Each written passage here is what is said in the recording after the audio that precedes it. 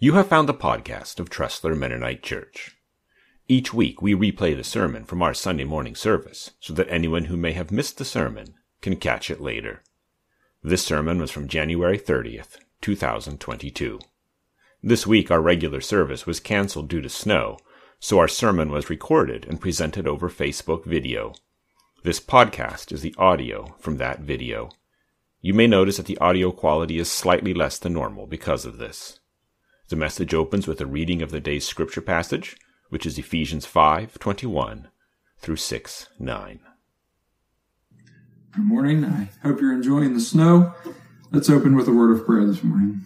Lord, I thank you for your word. I thank you for just the opportunity to look into your word this morning. I pray that your spirit would speak to us, Father, that you would just empower us to live lives that are honoring to you and that will show those around us the love that you have for us and the love that we can have for them. We thank you for the opportunity to gather in this way this morning. It's in the name of Christ we pray. Amen. So we're going to continue our study in Ephesians chapter 5. So if you have your Bibles and would like to follow along, I think that'd be great. Ephesians chapter 5, verse 21 is where we left off last week. We're going to be moving into verse 9 of chapter 6. So Ephesians 5, starting at verse 21. All right, and be subject to one another in the fear of Christ. Wives, be subject to your own husbands as to the Lord. For the husband is the head of the wife, as Christ also is the head of the church, he himself being the Savior of the body. But as the church is subject to Christ, so also wives ought to be subject to their husbands in everything. Husbands, love your wives, just as Christ also loved the church and gave himself up for her, so that he might sanctify her, having cleansed her by the washing of water with the word, that he might present to himself the church in all her glory, having no spot or wrinkle or any such thing, but that she would be holy and blameless. So husbands ought also to love their own wives as their own bodies. He who loves his own wife loves himself. For no one ever hated his own flesh, but nourishes and cherishes it, just as Christ also does the church, because we are members of his body. For this reason a man shall leave his father and mother and shall be joined to his wife, and the two shall become one flesh. This mystery is great, but I am speaking with reference to Christ and the church. Nevertheless, each individual among you also is to love his own wife even as himself, and the wife must see to it that she respects her husband. Children, obey your parents in the Lord, for this is right. Honor your father and mother, which is the first command with a promise, so that it may be well with you and that you may live long on the earth. Fathers, do not provoke your children to anger, but bring them up in the discipline and instruction of the Lord. Slaves, be obedient to those who are your masters, according to the flesh, with fear and trembling in the sincerity of your heart, as to Christ. Not by the way of eye service, as men pleasers, but as slaves of Christ, doing the will of God from the heart. With good will, render service as to the Lord and not to men, knowing that whatever good thing each one does, this he will receive back from the Lord, whether slave or free. And masters, do the same things to them, and give up threatening, knowing that both their master and yours is in heaven, and there is no partiality with him. Back in chapter 4, verse 32, we looked at a little while back, Paul had challenged the Ephesians to be kind to one another, tenderhearted, forgiving each other, just as God in Christ also has forgiven you. And it was a challenge for us to examine our relationships and the way that we treat others. Last week, Jeremy looked at the beginning part of chapter 5. We were called to be imitators of God in the way that we live, and that our lives should begin to reflect, and they should look differently than they did before, as we allow the Holy Spirit to change us. And all areas of our life will be affected. There was a call to put away and to not have anything to do with immorality, impurity, greed, filthiness, silly talk, coarse jesting, coveting, and many others. There's no place in the life of the believer who is walking in the Spirit for these things. we were challenged to not be drunk on wine, but instead to be filled with the Holy Spirit and to allow the Holy Spirit to begin to live in and through us.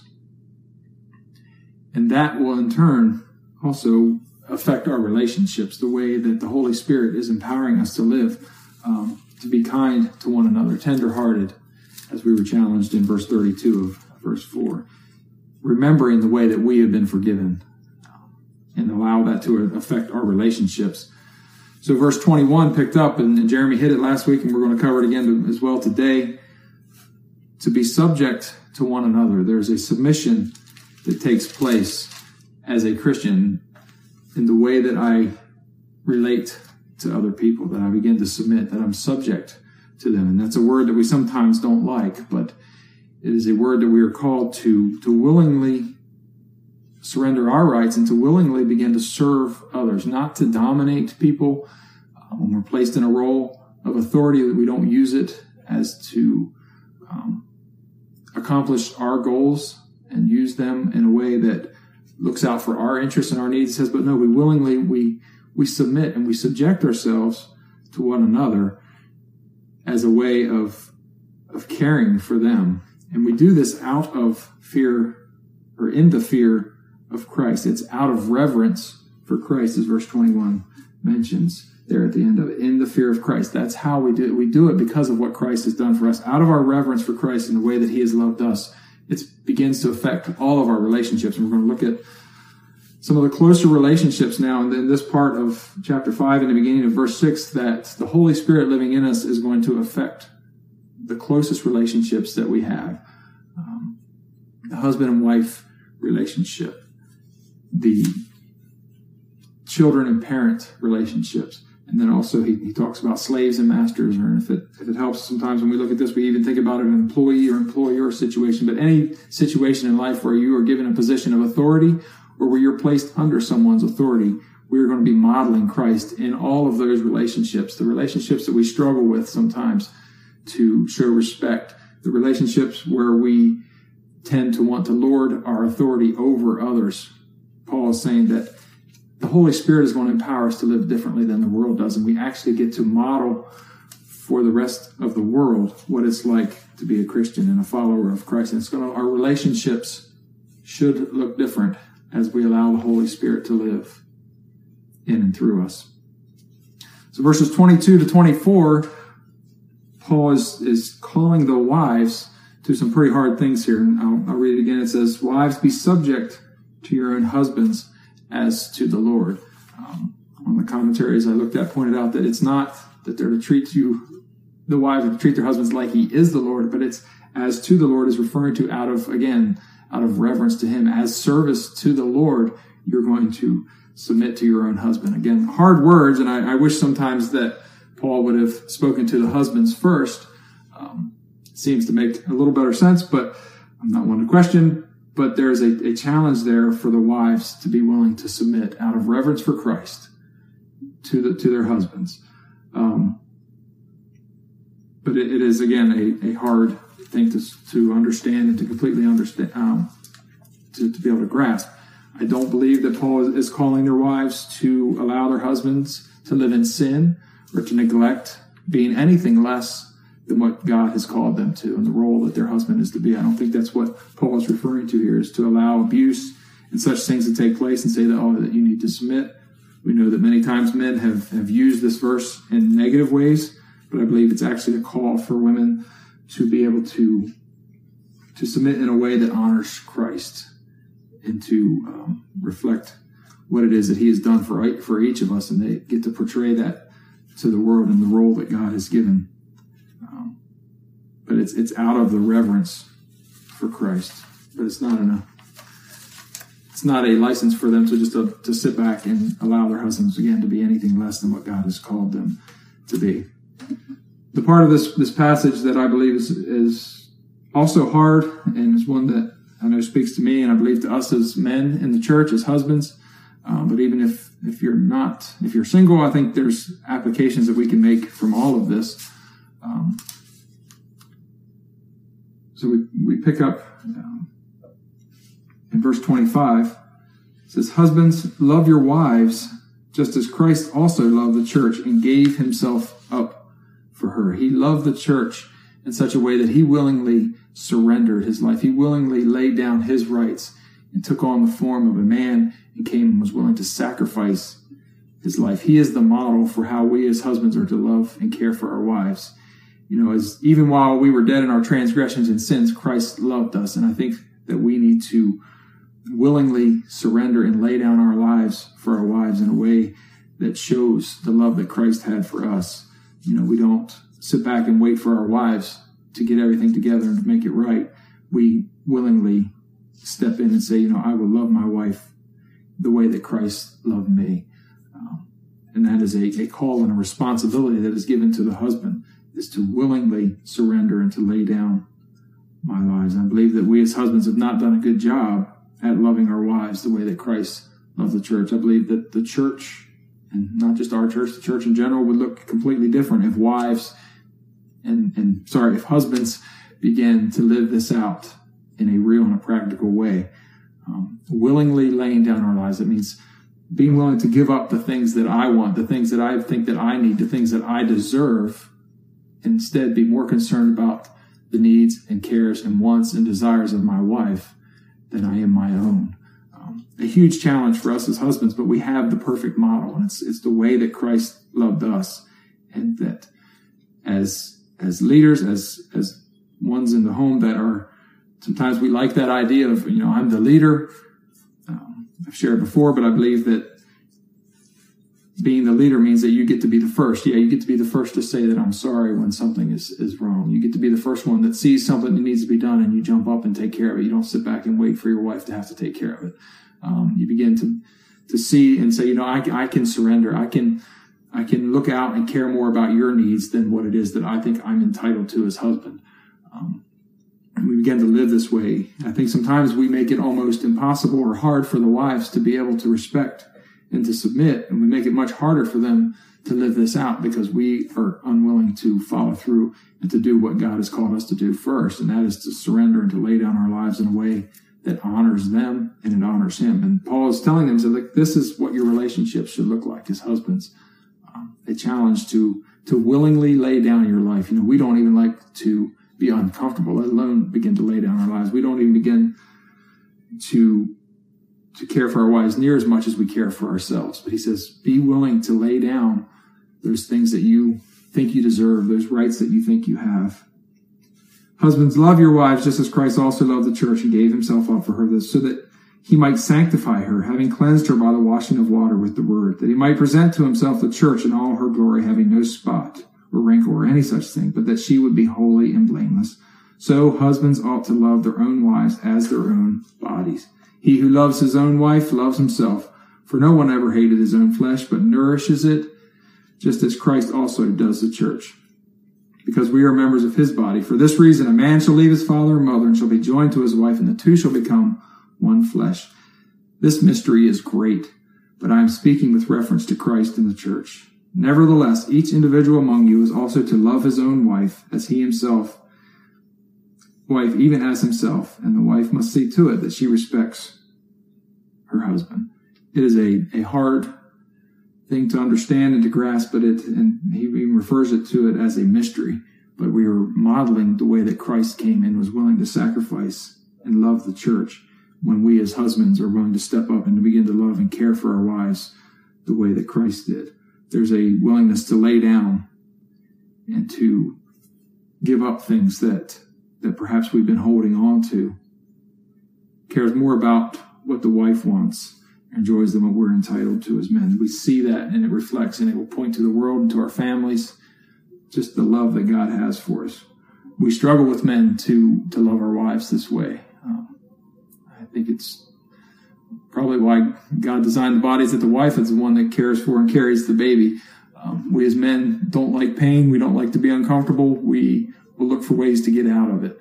And Paul here is reminding the men that they are to be willing to lay down and to surrender and to give up the things that sometimes we hold on to as men, and we don't love our wives the way that we should. So I think that our church, I believe that the church in general would look very different if we as men would begin to practice this.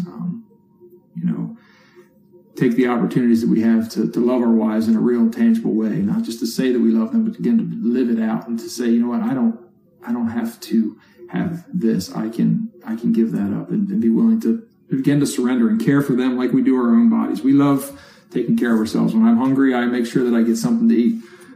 It shows. But do I care that same way for my wife? Like, do I see her needs and begin to care for as much as her needs as I do my own?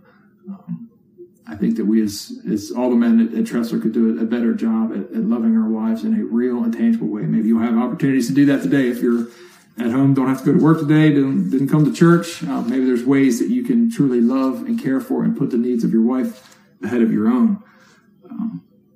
It's a challenge for us to be a model of the way that Christ loved us. Chapter 6, he then speaks to the children. So if there's any children listening, it says, children, obey your parents in the Lord, for this is right. It's a call for young people to obey and to honor our parents. It says, honor your father and mother, which is the first commandment with a promise, so that it may be well with you and that you may live long on the earth.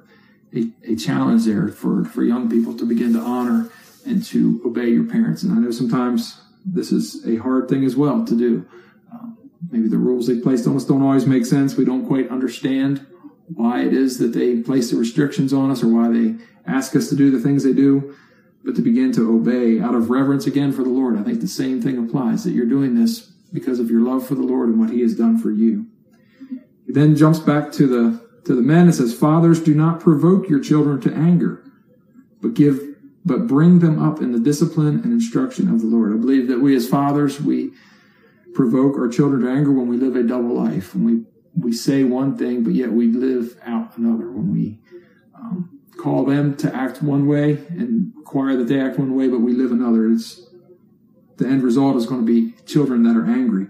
I know for me, it shows up sometimes when I hear my children sounding exactly like I do, when I hear them hollering at each other the way that I perhaps may yell at them, and I'm telling them not to yell, but I realize it sounds an awful lot like I just spoke to them. But I think that is a way that we can not provoke our children to anger, is to not call them to a double lifestyle, but to examine our life and not ask them to do things that we ourselves are not willing to do. Lots of other ways I'm sure that we can provoke our children to anger, but instead we're called to bring them up in the discipline and instruction of the Lord. I think this is also a very clear call that as fathers, as parents, I think it's for both of us, that we are to raise and instruct and to bring up our children in the Lord, like to begin to train them to honor the Lord. And it requires us doing the same work in our own lives, but to really be there and to challenge our children, to not just sit back and wait and hope that one day maybe they'll make a decision for the Lord, or one day they'll make the decision. Like, we are training them, we are disciplining them in the instruction of the Lord. That is our role that we have been given, and I think we need to take it seriously. As a parent of four, it's a struggle, and I realize that don't have the experience of what it's like to raise and they're not to adulthood yet, but I'm seeing and I'm sensing and even hearing in this passage just the call to be there and to be a part of their life and to step in and to be the one that says, no, we cannot, this is not how we're going to live our life. We're going to honor the Lord in our decisions. And again, living it out by example, but also being there to discipline and to train. Some of our kids are playing basketball now. If you've ever been in athletes or in athletics of any sport of any kind, there's a training that takes place. The coaches don't just send them out there and hope they figure out how to play. They go back and they look at what happened that wasn't right. And there's a constant training and learning, and that should be how it is spiritually with our children. It is our job. Bring them up in the discipline and instruction of the Lord. It's a job and a role that we've been given, and we should take seriously as parents. Then moves into yet another hard topic for us to understand and completely wrap our minds around, but the idea of slaves and masters. We oftentimes, obviously there's no slavery in our culture right now. And so we sometimes maybe think this doesn't apply to us, but I believe it would apply to any situation where we are under someone's authority or where we are in a position of authority. I believe the same is true It says, slaves, be obedient to those who are your masters according to the flesh, with fear and trembling, and the sincerity of heart as to Christ.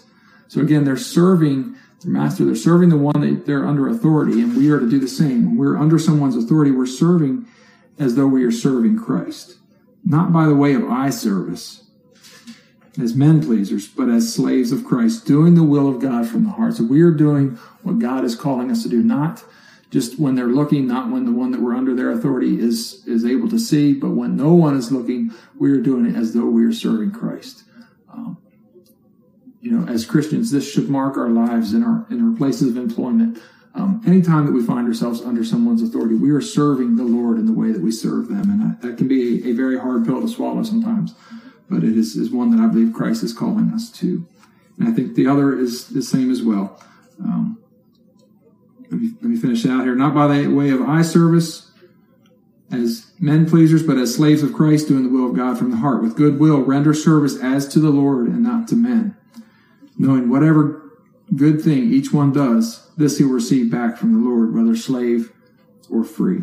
And the call to masters, or I would say to, if you are in a position of authority, do the same thing to them and give up threatening, knowing that both their master and yours is in heaven, and there is no partiality with him. So when you find yourself in a position of authority, I believe the same thing goes back, that we actually begin to serve those that we're over authority in, that we care about them, remembering that we are under the authority of Christ, and he loved us and he cared for us. And so being in a position of authority is not an opportunity for me to, again, push my wants, my desires, and an opportunity for me to use people. It is an opportunity for me to share and to be a model of how Christ loves us while I am serving and caring for them, and being a model to the world around us so that others can see that even in a position of authority, I'm willing to care and to submit, really, as we talked about back in verse 21, out of my reverence for Christ. I'm willing to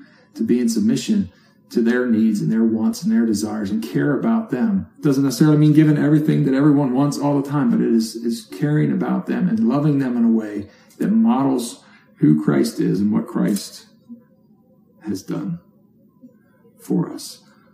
So I know there's some hard things that have been shared here.